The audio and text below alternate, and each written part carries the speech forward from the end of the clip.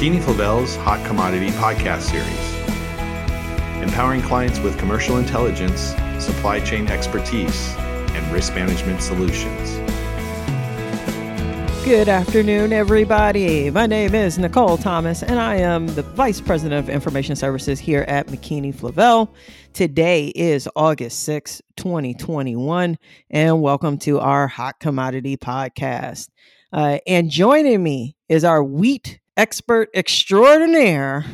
And what's your formal title, Eric? I know I should know that. Commodity specialist. Commodity specialist, Eric Thornton. How's it going, Eric? I'm doing great. How are you doing, Nicole? You know, actually, I'm experiencing what I've heard a lot of parents talk about long before I had kids, of that euphoria when school starts back after the summer. Yeah. No more interrupting calls or, tapping on my door for a quote unquote emergency, i.e., can I have some peanut butter crackers like right now in the middle of your call? Yeah. So it's that time of year. I'm excited. It's that time of year. How was the school supply shopping this year? Were you finding everything? Were you loading up on, extra crayons? What's going on there? Barrels of fun. Very different from when I was a kid. I don't remember buying storage bags for the class or 2 boxes of, the same count of crayons. Not quite sure what that is all about. And lots of hand sanitizer. Lots of hand sanitizer. Yes. Yeah. Right. So, it's 2021. Back to school shopping 2021, which involves a hefty supply of sanitizer. So, interesting times.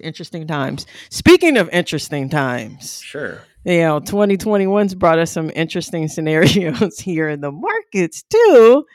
And we, like everyone, I think these days, we've been looking at the weather up in the upper Midwest in those dry conditions and wondering, what impact will this have on corn yield?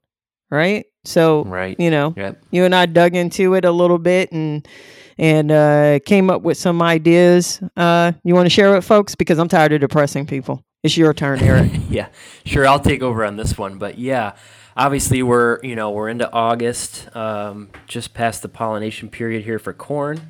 And we're getting into definitely yield prediction season, and we'll be kicking off with some crop tours here this month for some various entities. But yeah, Nicole and I put our heads together and kind of came up with a yield analysis for the potential of this crop. And obviously the northern plains are definitely forecasted to be below trend. But for this exercise, basically we took the last 4 years for average yield by the top 16 producing states in the Corn Belt, which represents roughly 88-89% or so of the production in a given year.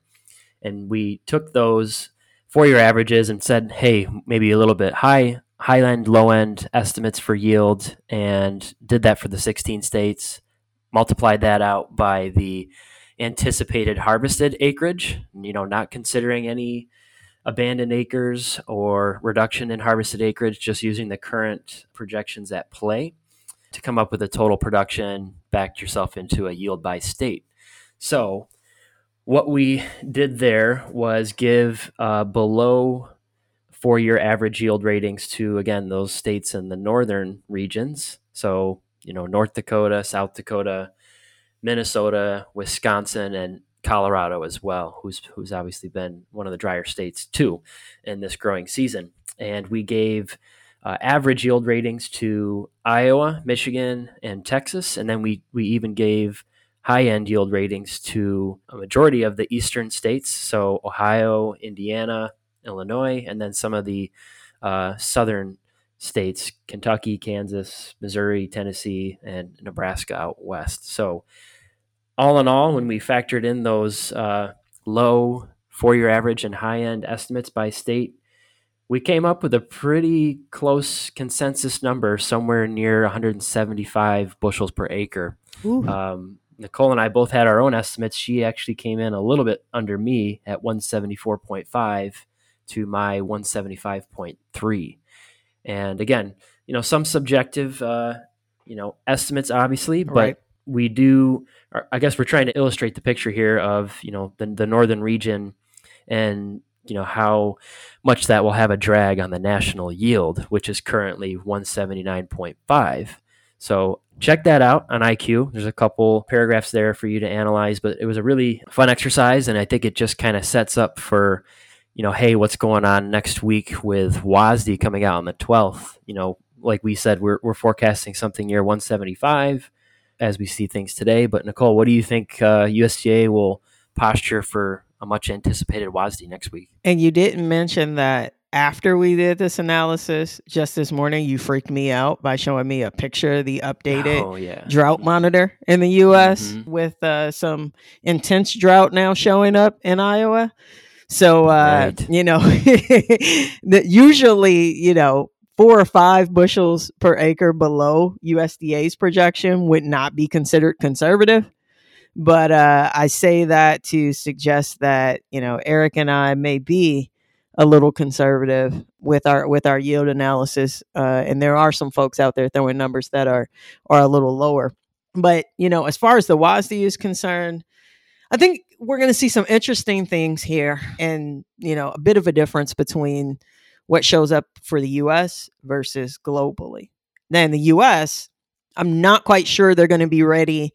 USDA is going to be ready to completely ratchet down that yield. Can I see them taking a few bushels per acre off of it at this point? Yes. I think, once, to your point, Eric, once some of these crop tours really get started and folks start doing their own field counts, and there's a little more supportive information, that they may take it down further. Now, they could totally shock me and take it down considerably, but yeah, I could see them holding out maybe another month before they make any super duper reductions to that number. And I think with any reduction they make, they're going to try to offset that a little bit with potentially a little stronger carry in coming out of this year. So we may have shot a little too low for 2021. And that they may make some adjustments to demand for 21-22. Most notably the feed category. We're showing a pretty strong number there right now. And it's, totally plausible that with, the prospect of higher prices, that we're going to see some retrenchment in livestock production. We're already starting to see that with the cattle on feed numbers. Interestingly, for broilers, it's and egg laying chicken, it's actually gone up a little bit of late. But that would be a category where there's, we haven't even started the new crop year yet. Certainly have plenty of time to make some adjustments there, even, gradually coming back up based on, more firm numbers on what we know, as opposed to, kind of what we think. And, usually we see that type of rationing show up in the export category. Not sure that's going to happen for what I'm about to say on the global picture. Now, before we even get there, so what does that mean for ending stocks for 21-22 as far as this report's concerned? Maybe a little movement lower, 50 to 100 million bushels. Again, depending on, if there's adjustments made to carry in and just how significant that yield reduction is in this report. Now, onto the global scenario. This is where I think the balance sheet changes will be very interesting.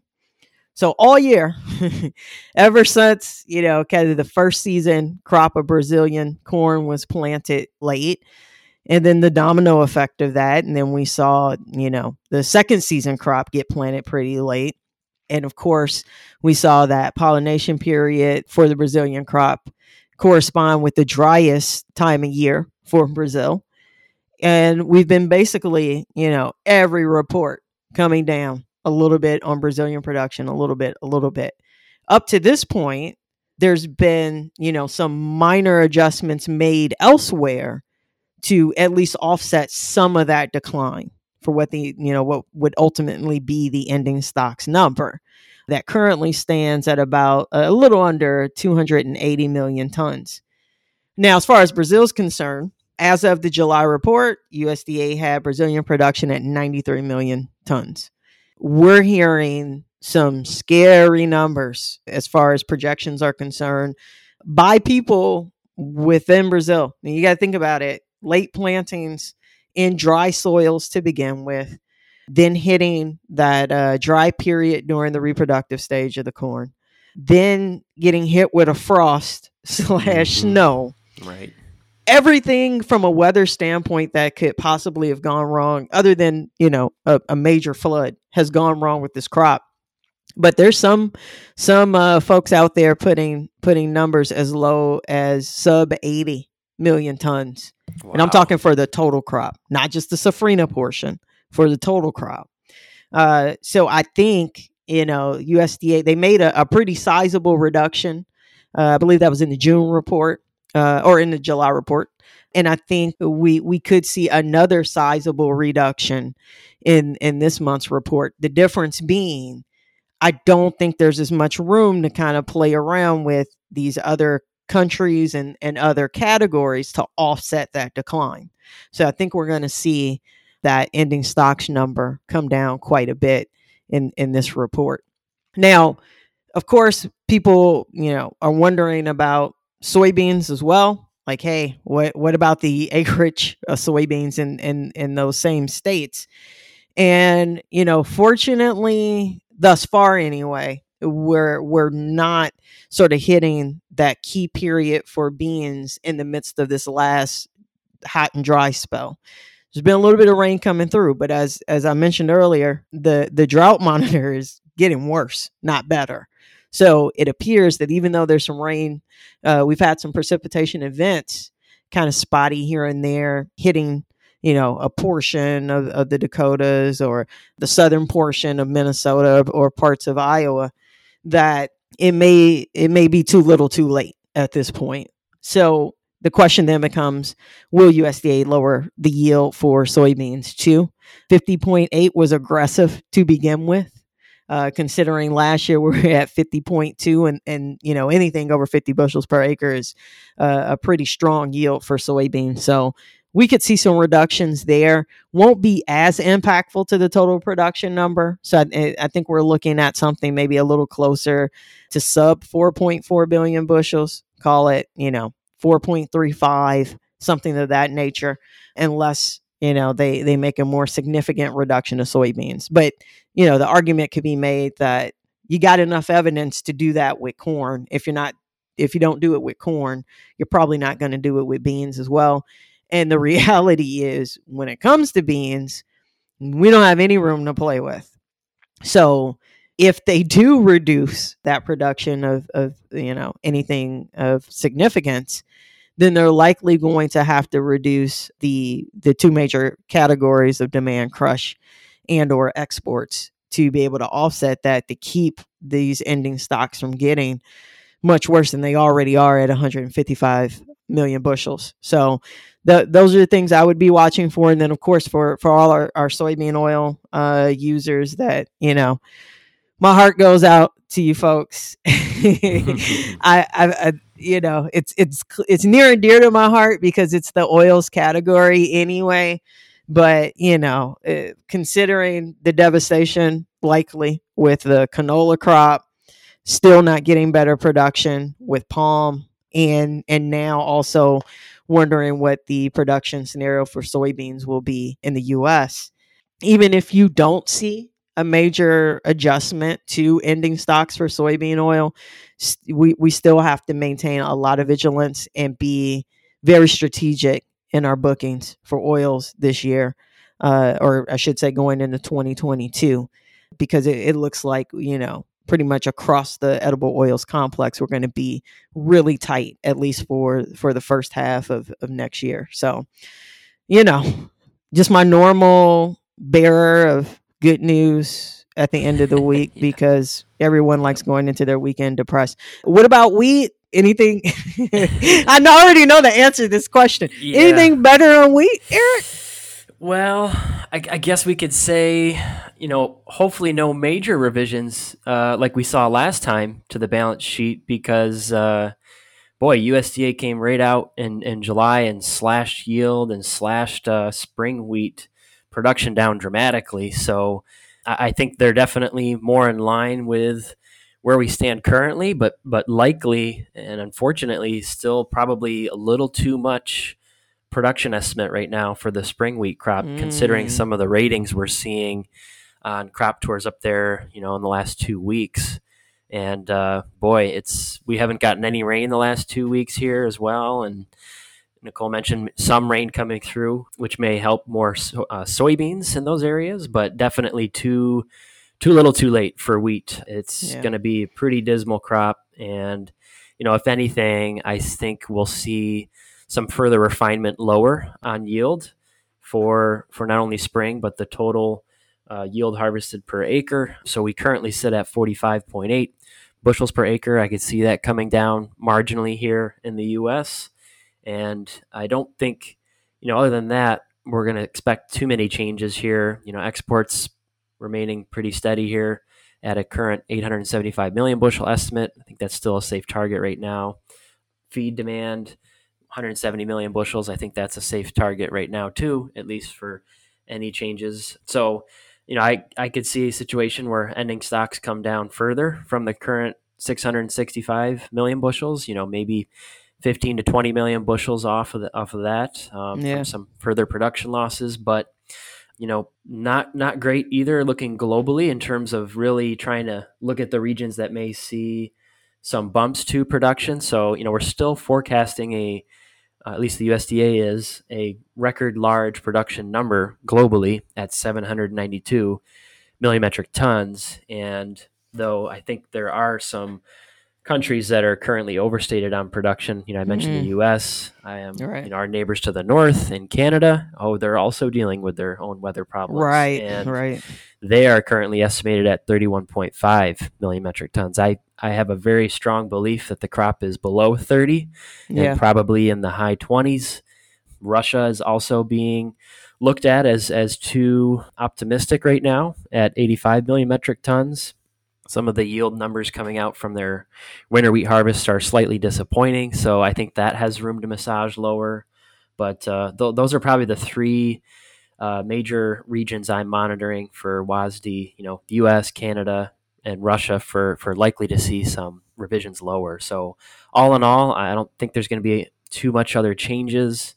And, I think ending stocks probably fall below the 290 million metric ton estimate currently. So still, plenty of stocks globally, but, we are seeing the direction the last couple months fall lower from, once being near 300 million metric tons. Now we're going to be pushing likely to below 290. So not a rosy story there either, especially in the United States, and definitely very difficult environment for the spring wheat users out there. So that's what I've got. Yeah, it's more like, Canada.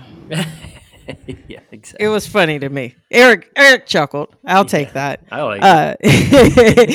So I'm sure for a lot of our users, probably the next questions just popping up in your mind is, well, what do I do? What do I do for these futures? What should I do for timing? Definitely give us a call for that. Kind of go through your individual scenario, because it's unless we get something in the way of a miracle here shortly, and who knows, maybe China has some great production and we just don't know about it yet. Outside of that, it's probably going to be another rough year. So we're always here to help. That's exactly what our purpose is, what we do for our clients. And of course, we'd be glad to walk through any of these scenarios and the possibilities with our folks. So with that, great podcast, Eric. Thanks for the insightful information, as always. Thanks, Nicole. Great job with you too. And if you guys would like to get a bit more into the detail of this yield analysis, as Eric mentioned, take a look at IQ. Nice little write up and a table there for you to review. And if you'd like to learn more about IQ, please reach out to us at inquire@mckinney-flavel.com, and we'll we'll get you set up with a nifty little subscription to have access to all that information and more. So I think that wraps it up, and that will conclude our weekly Hot Commodity Podcast. I want to thank everyone for listening in.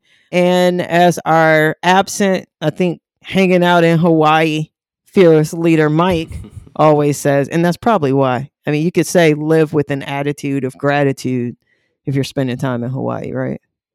Yeah. I think that's a guarantee. Yeah, I think so too. So with that, until next time, take care. Bye-bye. That concludes this podcast episode. For expanded commentary and more detailed information, log on to McKinney-Favel's IQ Ingredient Intelligence platform and listen to our Market Insights podcast.